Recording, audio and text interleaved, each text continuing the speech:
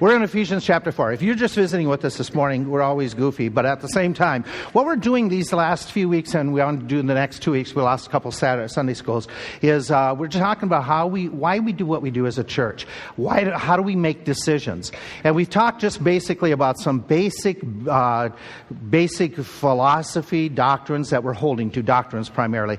And now we're getting into the philosophy of how do we make decisions. When things come up, people suggest things. How do we go about making our decisions? And some of these principles apply not to us only, but generally how you would manage anything or operate at large, families, businesses, things of that status. And so in applying it, what we want to do is we want to say, okay, what we need to do is in order to make consistent and wise decisions. We shouldn't make decisions. We shouldn't. Leadership in the church should not make decisions. We're not going to do this activity. Let me use an illustration. We're not going to do a certain type of outreach activity because I don't like sports. Number one, that's not true. Okay, I like sports, but it shouldn't be based on my likes and dislikes. Okay, as far as what we do. It shouldn't be based on any particular person's likes or dislikes, because that would be totally inconsistent, because different people have different gifts, different interests. And so in the body, what we need to do is say, how do we make wise decisions that are consistent? And we have a formula. We have a plan of how we do this, not based on likes or dislikes, but based upon some different philosophy of how we approach. And so our way of doing it is we have a fivefold process that we've done over the years, and it's clarify our purpose. We'll remind you what that is. Identify our philosophy, identify the process we need to be going through, and then establish our priorities, which we'll talk about more this morning, and then identify our potentials. Okay, what about our resources? And so the resources is very simple. The resources is you can't do anything if you don't have the folk, the finances, facilities. You can't do things at home unless you have the people to do it, the finances, you have the facilities. You can't do it in ministry. And so that's our last filter. That's our last examination. Let's do the first ones first. Okay, we've talked about this for several weeks. Let me remind you of facts. I forgot that I had this in here. There are certain facts that we were winding down last week and say these are facts in decision making that are really important all the way around. Okay, we can only do what we can do. You know, that old phrase, it is what it is. We can only do what we can do. Based on facility, folk, finances, we can only do certain things. We can't do everything. We can't do everything everyone suggests or wants. We'll develop that a little bit more. Most likely, change may be necessary at times. It happens in your business places. There needs to be an adjustment as time goes by to keep up with modern technology. That's great. That happens. It happens in your home. It happens as your kids are growing. You're making changes. It happens in your relationship as you hit different levels. When all of a sudden, you know how it was when there was no kids in the home, and all of a sudden there's kids in the home, you better make some changes on how you relate as a couple, because your life has just changed drastically. It'll change again when all of a sudden there's no kids in the home. And so life is that idea, okay, what do we change to keep things going? But we don't just change for change's sake. But wise decision making is always getting the facts. We talked about this at length last week, that what you do when you're making decisions and getting your facts together is what do we want, what do they do, what can we do? And rather than relay all that, we end up saying that there's a cross-section where that happens, okay? That's where you basically end up making your wisest decisions, where you have everything coming together at one spot. There's always, in your decision making, we always need to be true to our purpose and our philosophy. Our purpose and philosophy are our priorities. And that's what I want to develop more this morning. But let's just start off when we said in decision making, you need to clarify what your purpose is. Businesses do it all the time. Businesses, you go into the hospital, you go somewhere, and they'll have their statement of purpose. They'll have their value statement. They'll have something saying, this is who we are.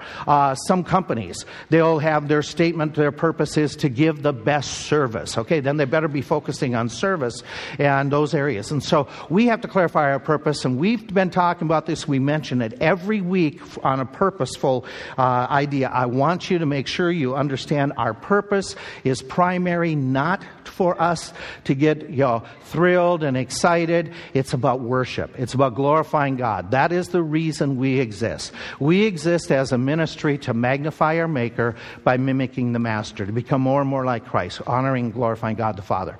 Then we ended up here last week, and this is our philosophy. Our philosophy is based on Ephesians chapter 4, verses 11 down through about verse 16. And we'll address it in a second, but I was showing you that in ministry, there's basically three different philosophies that people operate by. There is a ministry that getting things done for people. That is this ministry or that ministry. It is all about doing things, providing things, keeping people coming because we'll give them something. We'll have something, that they could benefit by. Now, granted, we want people to come so we can benefit by the Word of God. But as I use this as an illustration, one of our missionaries, they were working with the Indians. They initially did all their ministry with this in mind. Let's provide meals. Let's provide, some education. Let's provide babysitting services. And they weren't bad things, but they became busy providing. And whenever they would start requiring anything of the Indian community who was claiming to be born again, the people backed away. They weren't getting people done. They were getting things done for the people. Okay, but that is one philosophy of ministry, and that can keep a church very busy, providing, and really not building people. There's another philosophy is just getting things done through people, keeping people busy. Do lots of things just to keep you busy. And we'll do a lot of things. And again, I'm going to use illustrations. They aren't bad things. But we could fill our calendar. We could do soup kitchens. We could do clothing drives. We could do building houses. We could do all kinds of community things. And again, there's nothing wrong with any of those. But you could get people so busy managing as leadership, managing people and projects that we're doing a lot of things and getting people busy, but we're still not developing people. We're just keeping people busy. And so that's not our goal. We have not opted to do that, okay? We haven't opted to say, let's just get people busy. I think people should be busy serving the Lord, but there's another motive and reason for that. And that is this, getting people done through people. People should be discipling people. This should be our primary goal, is what we have for programs, what we have for ministries. We don't have to do something 7 days a week as a church body. We don't need to keep just busy, doing things for people to come in and be entertained and to have stuff. It should be incumbent upon us to train people so that those people go out and train other people, reach other people, develop them in their spiritual life. So it's basically developing ministries where the ministry is giving individuals the tools by which they can go out and they can disciple other people. Now, a lot of that comes from Matthew chapter 28, where that is our goal. He says that wherever you're going, disciple people. You do that by teaching them the Word, instructing them, baptizing them. Ephesians chapter 4 develops that even more importantly. And again, we can use programs, we can use devices as they're helping people to build people. Let's do the Ephesians 4. Ephesians 4, and let's remind ourselves, we were here a few weeks ago. It starts with verse 11, and he gave some apostles and some prophets, some evangelists, some pastors, teachers. And so he's giving the gifts as he's winding down. And so he's talking about the people aspect of gifts. And then he lists out why they are there. For the perfecting or the maturing, the development of the saints, for the work of the ministry, for the edifying of the body of Christ. Okay, and so God has given some leadership to benefit the people in the church so that the people are able to do the work of the ministry for the edifying the body, till we all come in the unity of faith and the knowledge of Son of God unto a perfect man in the measure of the stature of the fullness of Christ. This is ongoing. This purpose, this philosophy doesn't stop with just the apostles. It was to keep on going until we all get to heaven and become Christ-like and conform to Him. That during this meantime, we henceforth be no more children tossed to and fro and carried about with every wind of doctrine by the sleight of men with cunning craftiness, whereby they lie in wait to deceive, but speaking the truth in love, we may grow up into Him in all things. And so one of the benefits of this discipleship is grounding people, helping people to be discerning, helping individuals to be strong in their knowledge and their faith.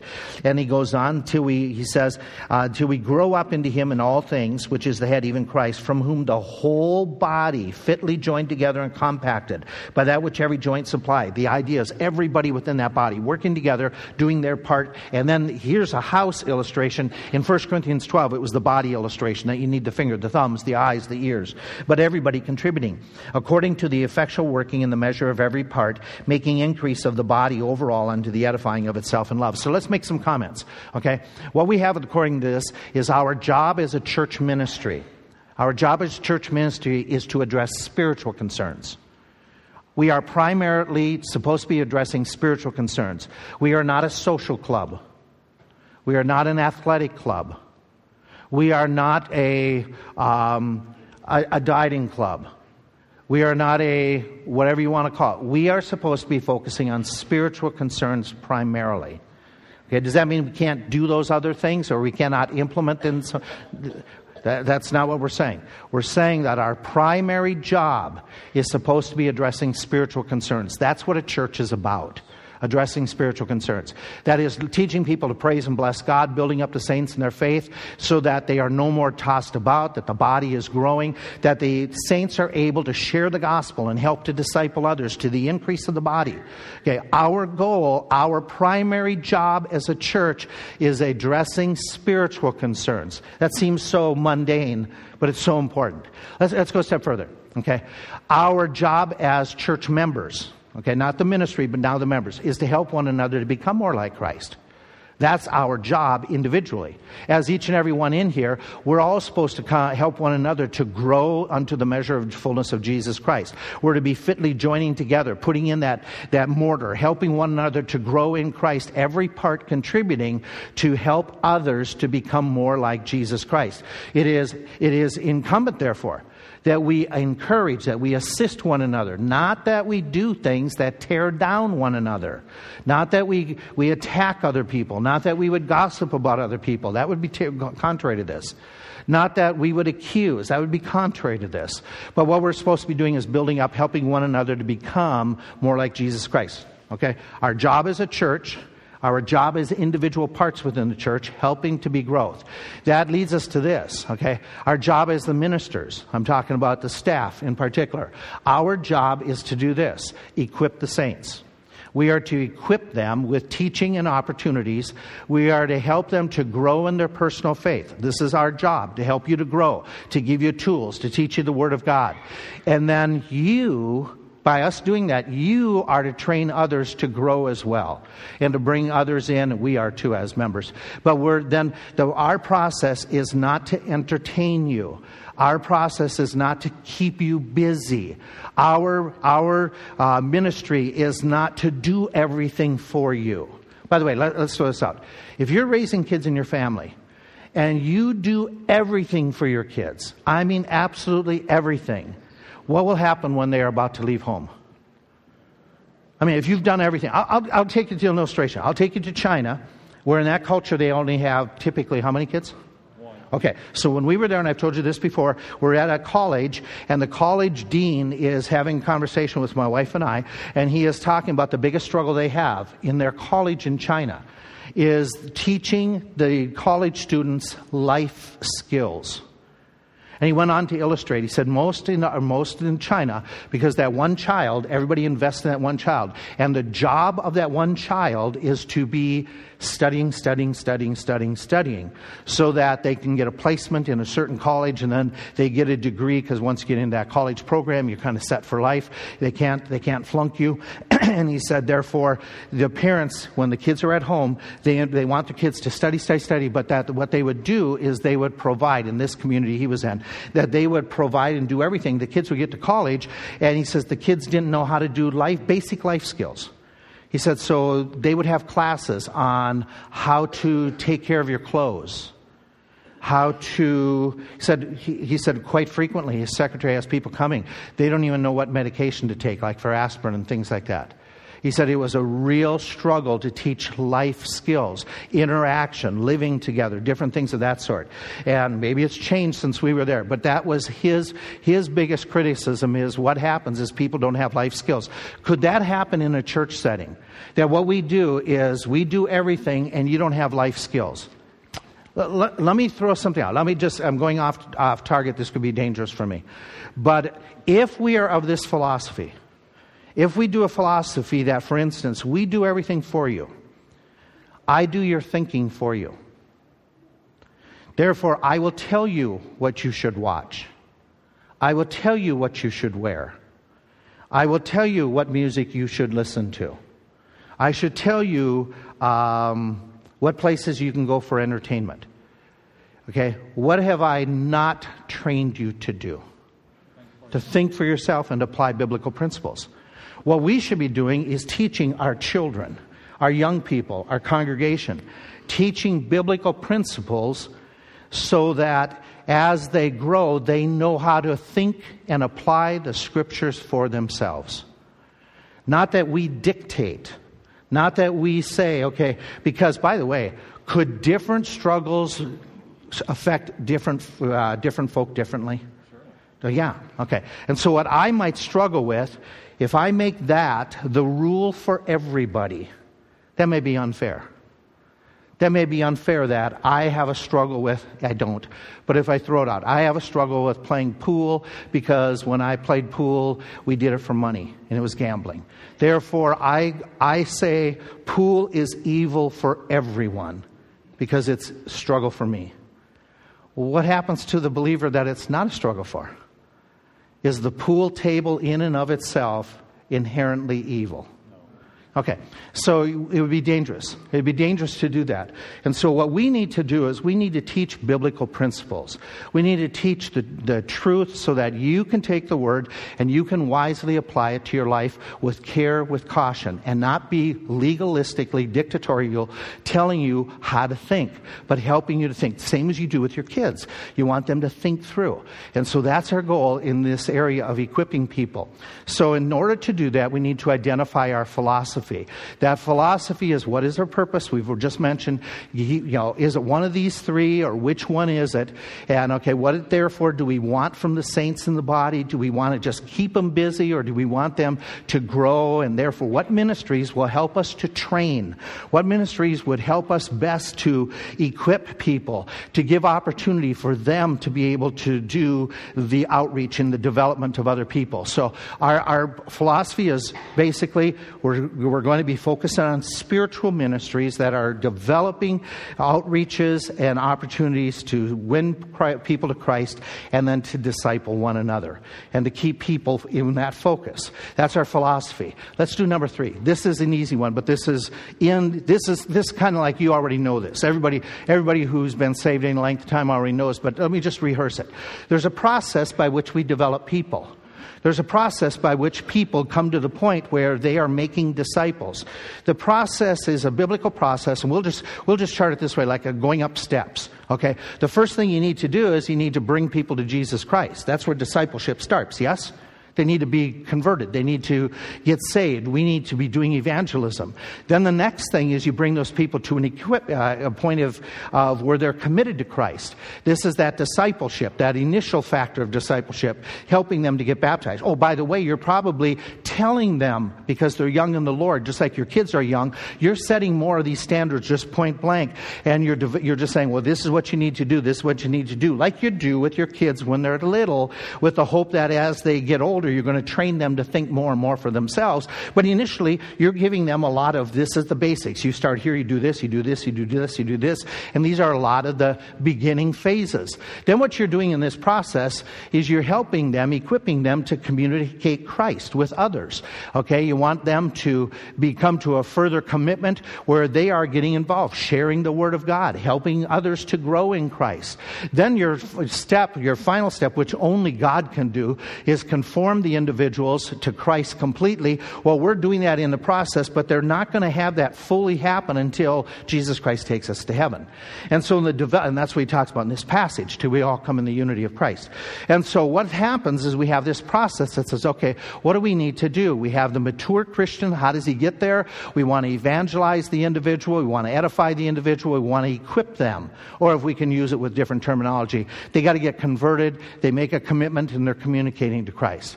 And we want people to grow this way. Here's the problem, okay? A lot of people grow. They grow this far. This is where we want to get to. We want to really be, serving Christ, acting like Christ. But a lot of people only go so far. They don't break through this barrier and keep on going. Because some people are happy to have others tell them what to do. Some people would rather have somebody else tell them how to interpret their Bible rather than study it for themselves. Some are content just to sit and to learn and not to do service for Christ, not to witness, not to share the gospel. If you want to become more and more like Christ and be more conformed on this side of glory, you've got to break through this level. You got to come to a point where you're saying, I'm studying the Bible for myself. It's not enough to study it with Pastor Wayne on Sunday morning. I need to be learning the Word of God. I need to get out and share the Word of God with my friends, with my neighbors, with my relatives. And I need to get over this hurdle and to grow in Christ. And I need to, in my family, work on and think about how can I conform to Christ more and more. And so we're providing stages, and our ministry is to help people, but our ultimate goal is to push people through and to get people up here. Here's where preaching goes. Here's how this applies to preaching. Should my preaching, should it focus on this level only?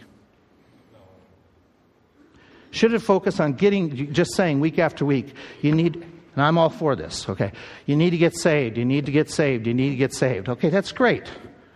We need to preach the gospel. We try to intertwine it most every Sunday. But what happens if our preaching only becomes, you got to get saved? What happens to the rest of you? You're not going to grow. Okay? And so we say we want to do more than that. What if we're just talking about you need to get saved and get baptized? You need to get saved and get baptized. And those things are biblical, yes? You're supposed to say yes. Okay. So we encourage that. Okay? But what if we're only preaching here? That doesn't help you to go up here. By the way, here's the way it's usually broke out. You have about, and I'm giving broad statistics from those who do a lot of church study. You have about 25% of your congregation is basically up here, really striving, giving out the gospel, doing things. You have about 25% of those who are coming, they're just coming, they're not doing any Bible study on their own, they're just kind of there on Sunday morning for the sake of being there, saved, but yet so as by fire. And about 50% of your congregation is around in this level, in the typical church. Okay? And the problem for the preacher is we want to get these people going for the Lord, that we could spend 100% of our Sunday morning preaching to this group. Well, what about this group? And so here's a philosophical thought. I think that the better group to preach to is this group. Because if you guys who are growing in the Lord are being fed, what happens is you naturally will do the discipleship to bring the others. And so I think our teaching and our preaching should be deep, more of an in-depth type of a preaching and teaching on a regular basis. That the diet of the church should not be, and please don't get me wrong, I'm for revival meetings, but I don't think every Sunday for 52 weeks it should be revival meeting only. That it's just getting saved and serve God, get saved and serve God. There's got to be training on how. And sharing the word. And so a lot of what we try to do is we try to do this part of the preaching and teaching and trying to elevate your thinking instead of telling you how to think, giving you principles. And I know I understand. Some say you need to tell us, how does this apply to my everyday life? I'm really convinced I should teach you principles. Like 1 Timothy talks about the ladies in their attire. And it says ladies should be attired in modest shamefacedness with sobriety in their attire. That's all he tells Timothy to share with the ladies. And the verb there is to tell the ladies to dress themselves in this fashion. He doesn't say, Timothy, you tell them what color, what design, and how long the sleeve should be, how long all the different facets. He doesn't tell them that. He gives them principles. And I think that's a biblical illustration, even that I've thought in my mind, that's what the goal is to be from the pulpit. Teaching people the biblical principles that they should be able, as they grow in the Lord, to apply in their life. So that's a philosophy. That's a choice that's made. Now here is the process. Okay, we need to work to get out the gospel. We understand that. In this process of developing people, we need to train, we need to equip. Therefore, we must focus on teaching saints the deep truths of God's Word so they can help disciples. So whenever somebody suggests something, why don't we do this, why don't we do that? The whatever we're considering we should ask ourselves, is this helping us to achieve the above discipleship obligations of training and teaching? And then as a church, should that be where we invest time and energy and funds? If you want to do some of the social things on your own, great, go for it. If you want to do some of the extracurricular community, great, go for it. But where do we take the organization as a whole? Because if we get so busy doing the peripheral, what can happen? We can forget the primary and get sidetracked.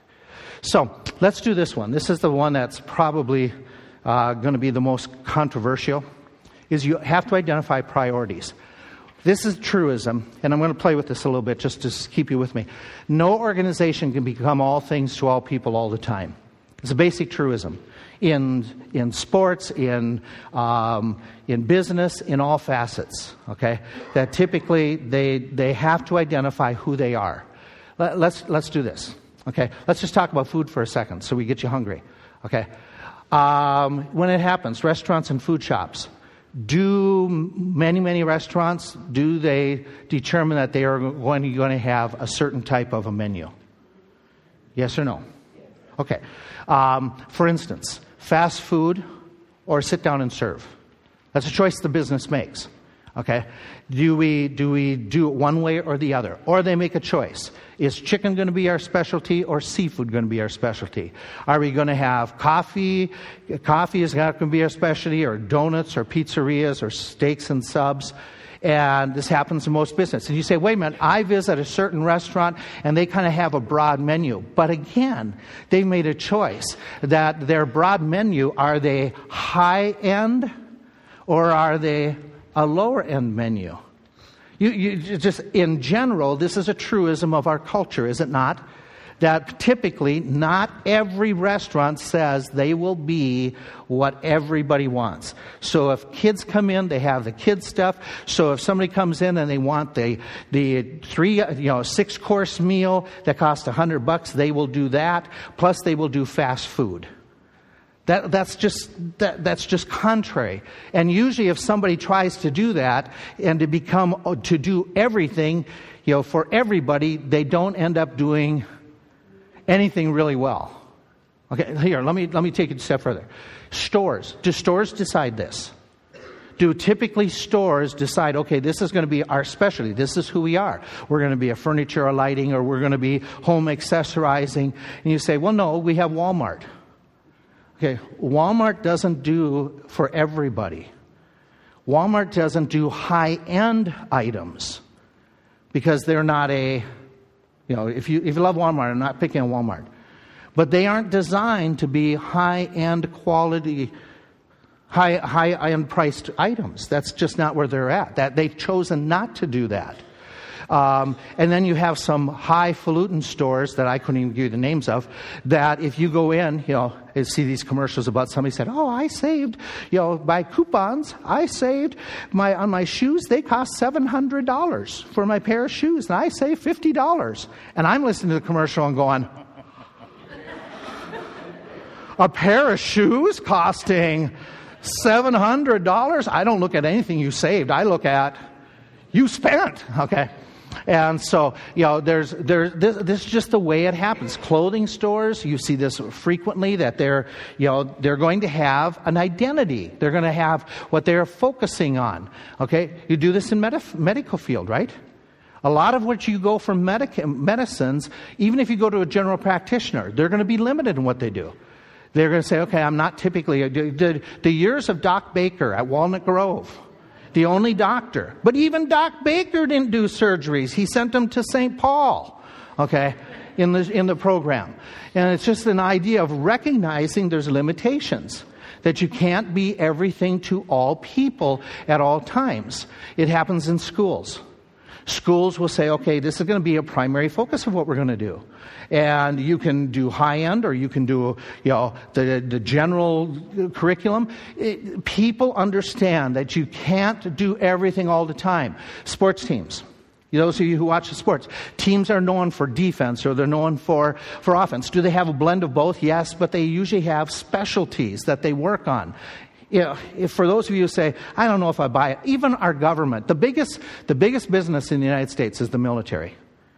Okay, they even have specialty. Now, in those specialty, do they have some overlap? Yes, but they look and they say, okay, we're going to have a specialty emphasis here or hither or yon. Okay, let's bring this. I mean, it's just a part of life that says, okay, we have to be careful that we say, and when it comes to ministries ought not to try to be all things to all people at all times.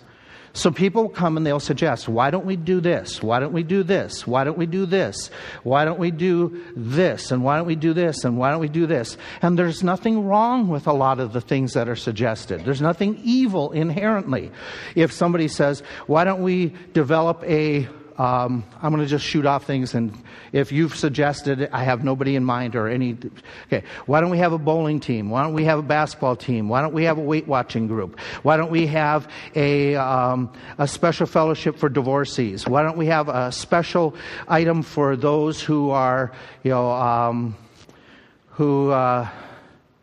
handicapped kids? Why don't we do something special for the single men? Why don't we do something uniquely just for the single woman? Why don't we do something for the 20 to 29-year-olds? Okay, and only that age group. Why don't we do something and then it's, why don't we have something for those who are great musicians, another orchestra? Why don't we have for those who can't sing and don't know how to sing? Let's have special classes for them to learn how to sing. Everything I'm saying has been suggested at one time or another. Okay. If we try to do everything, and again, none of them are wrong. If we try to do everything for everybody, that everything is suggested, what's going to happen? Then when we say, let's go out calling, let's share the gospel, then people say we're too busy. We've got too much going on in our life. And it's like, okay, why should we compete when you have some of these things are done in a social aspect? We're not a social organization. I say that tongue in cheek because this morning's message is on fellowship. Okay. Yeah. But you understand what I'm saying? Our primary business is spiritual. Okay? And so it's like, okay, what do we do? What do we choose? By the way, we can't be all things to all people. I'll give you the most controversial topic in churches right now. We can't do and please everybody with the music we do. It's impossible. Some people want really contemporary music. Some people want very liturgical, high church music. Some people want Southern gospel music. Some people want jazz gospel music. Some people want... If we try to do every style of music and genre of music in a church service, we'll keep, nobody's going to be happy. Because if we said, okay, we're going to blend and we're going to do all this music together, then whenever we do a really contemporary piece, the high church liturgical people will be gritting their teeth. And if we only did high church liturgical music, whenever we would do that, then those who came because we're doing contemporary, they would grit their teeth. So it comes to a conclusion. When somebody asks, why do we do the music we do? Because we chose to. We chose a certain style of music, and that's who we are. That's what we are. We're not trying to become all things to all people. Now I've just opened it up. Now I've just created something, okay? I'll give you another illustration. The other controversial area that people always ask about what we are is, what is our Bible translation? Okay? So if we say to people, well, we're going to be King James only, but we're also going to use all other kinds of translations. Well, then we're not King James only. So where in this spectrum? And what Bible verse tells, and I'm sorry, if you're, I'll discuss this in private, not here. I am not going to get into, calm down. You don't have a Bible verse that says King James only. There is no such Bible verse. There just isn't. Okay? And don't say, remove not the ancient landmarks. Okay? Don't interpret a passage erroneously. And so where you get into that is we have to determine what our priorities are. Some of it has been determined by our congregation, and some of our priorities have been determined by the church leadership, and saying this is where we're going to be going. And so what we do is we settle. Now here's the problem that some of you, and I know some of you, it triggered like it should. 1 Corinthians chapter 9. 1 Corinthians 9. I hope your mind went this way when I said we can't be all things to all men. I hope some of you said, wait a minute. The Bible says we should be. 1 Corinthians chapter 9. Go there for a second. Okay, 1 Corinthians 9. So go down to verse 19. Because this passage says we seek to become all things to all men. So Pastor Wayne, how do you reconcile it? Very easily, but let me read the passage. He says in 1 Kings 9, verse 19, "For though I be free from all men, yet have I made myself servant unto all, that I might gain the more. Unto the Jews I became a" what? Jew, that I might gain some Jews. "To them that are under the law, as under the law, that I may gain them that are under the law. To them that are without the law, as without the law, being not without the law to God, but under the law of Christ. That I might gain them that are without the law. To the weak I became weak, that I may gain the weak. I am made all things to all men, that I might by all means save some. And this I do for the gospel's sake, that I might be partaker thereof with you. Know ye not that they which run in a race run all, but one receives the prize? So run that you may obtain. And every man that strives for the mastery is temperate in all things. Now they do it to obtain a corruptible crown, but we an incorruptible. I therefore so run. Not as uncertainly, so fight I. Not as one that beats the air, but I keep under my body, or my body under subjection," he goes on, "lest by any means I have preached to others and myself should be a castaway." Interesting context. Interesting. Paul is saying in this text, okay, talking about sharing the gospel with people of different backgrounds. And this is the text that's frequently used. That says, okay, I used the illustration 2 weeks ago of the woman, and I use an extreme case. A woman who was a belly dancer, stripper, got saved. She wanted to use her gifts for the Lord, so she tattooed Bible verses all over and continued in that business. And the advocating verse was this passage, "I become all things to all men." Okay, so that I might reach some. Is that what Paul had in mind? Did Paul have in mind that if you want to reach somebody who's an alcoholic, you have to go and drink with them? Did Paul say, if you want to reach a hooker, I'm using extreme cases, if you want to reach a hooker, you got to go and stand at the street corner and do what she does? You would say absolutely not. If you want to reach somebody who is foul and uses cuss words every other word, to reach them you have to speak and use that same profanity. Is that what Paul is saying? To reach certain people, you have to smoke what they're smoking, drink what they're drinking, do their music that they're doing, then you'll reach them. Is that what he is implying? Which, by the way, has been the conclusion that many are making in the Christian world, that says we need to go down to whatever level. We need to adopt whatever practices. Is that what Paul is saying in this text? Okay, I don't think so. Paul is saying he could and would adjust his style and manner of presenting the truth based upon the individuals when he's talking to individuals like this. When he is in Acts chapter 16 preaching at Greece, at Athens, he adjusts his preaching. He doesn't say the gospel or the Old Testament. He doesn't quote scripture, but he quotes and he says basically, ancient philosophers said. And so he's giving out truisms. And by the way, he even quoted an ancient philosopher who talks about the creator of all the world. And so he uses some of those things that aren't morally incorrect, but he uses some of their thoughts to develop a bridge by which he can have conversation with them.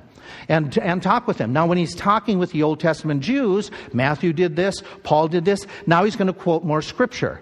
When we illustrate when Mark is writing to the Romans, he uses the words immediately, straightway, the words of force and power. And even at the point where the impression I have is that if you're talking to kids, you're going to be less didactic, that is, teaching in depth, and you're going to be more illustrative, teaching in truth. Jesus did that in his preaching. He used a lot lot of stories because the crowd he's working with, that crowd didn't have as much didactic ability because of their legalism that they were raised under. Paul is going into different worlds, and when he's writing Romans, when he's writing the Philippians, he's writing to a Greek society, and he gets far more didactic, and he uses a logical form of expression and uses a lot of their method of teaching that Jesus didn't use. Why? Their audience was different. Their audience was at different levels. And so becoming all things to all men doesn't mean I dip down and do the sins that they do to reach them with the gospel. Rather, you're just trying to find commonality and common road. He did not mean or advocate changing or watering down the content of the Bible. He's already preached this. He's already talked about this earlier in the book, how we didn't come and do questionable things when I bring. Chapter 2 is a whole section where Paul says, when I came to you, I didn't speak in the common rhetorical method that was used in some of their formats that in the Greek society was elevating people in their leadership. And rather what he says, I came and I spoke with simplicity. By the way, the previous chapter, he's already stated you can't do things that would stumble a brother. So when you say we become all things to all men, you've already got the premise said you can't do things that would stumble other believers. He's already stated earlier in the book that he would be careful not to use the popular form of medium.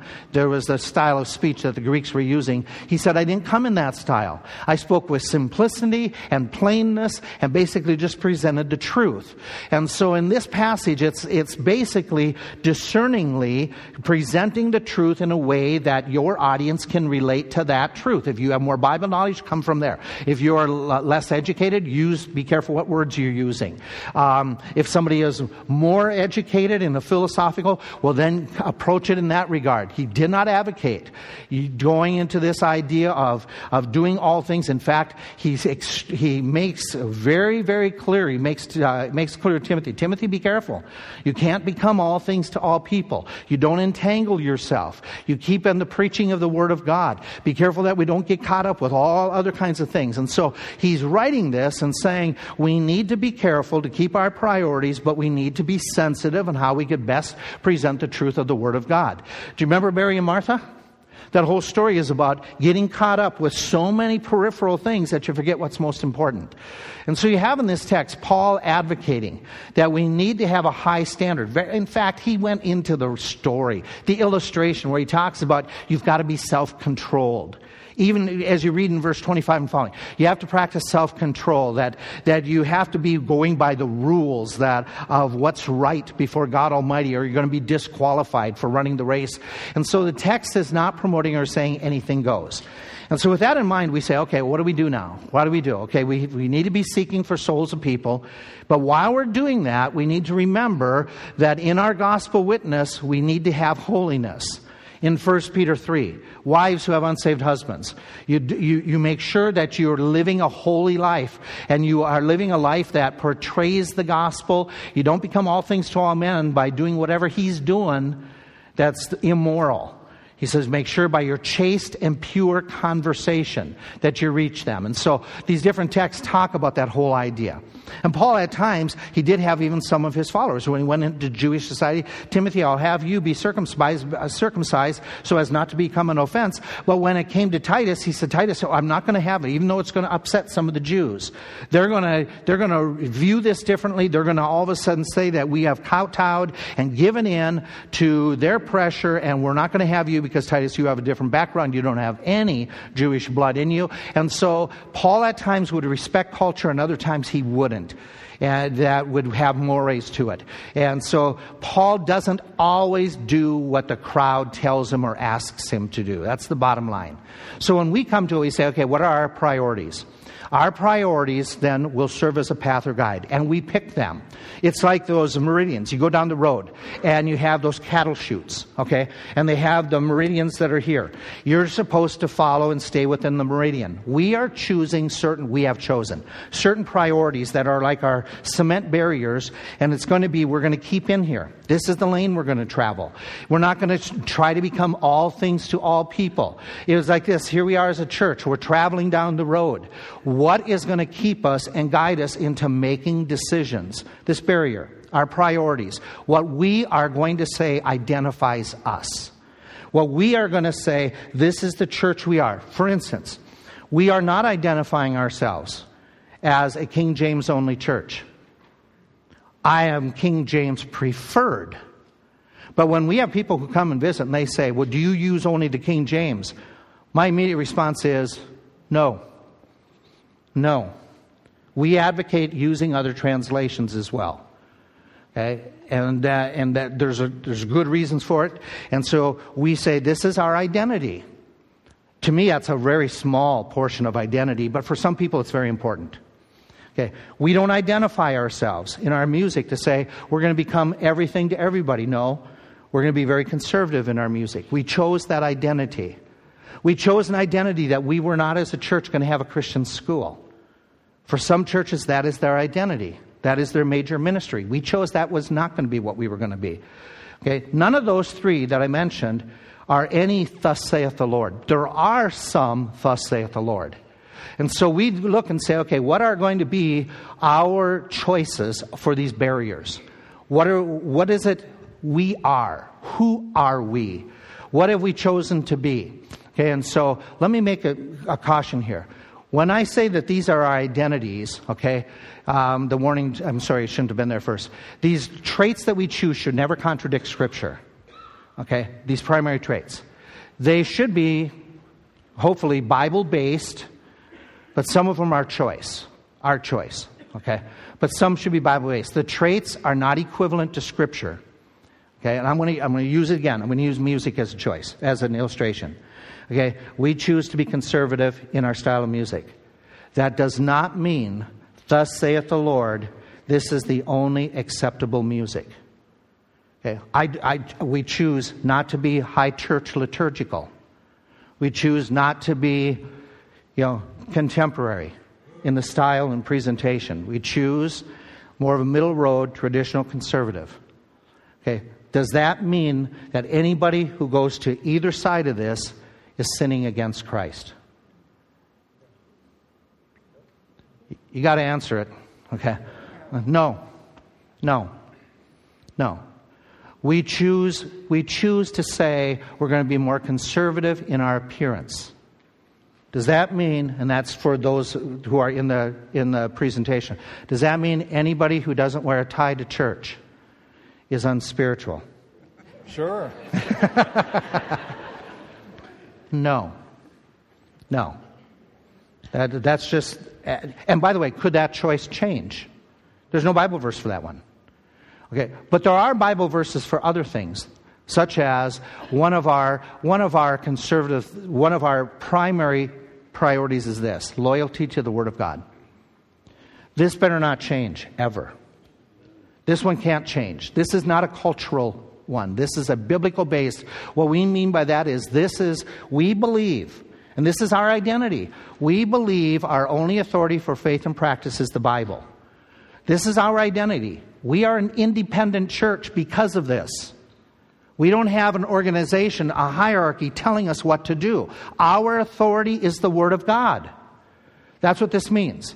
So it means that we're going to present it in a clear, simple fashion with compassion but not compromise.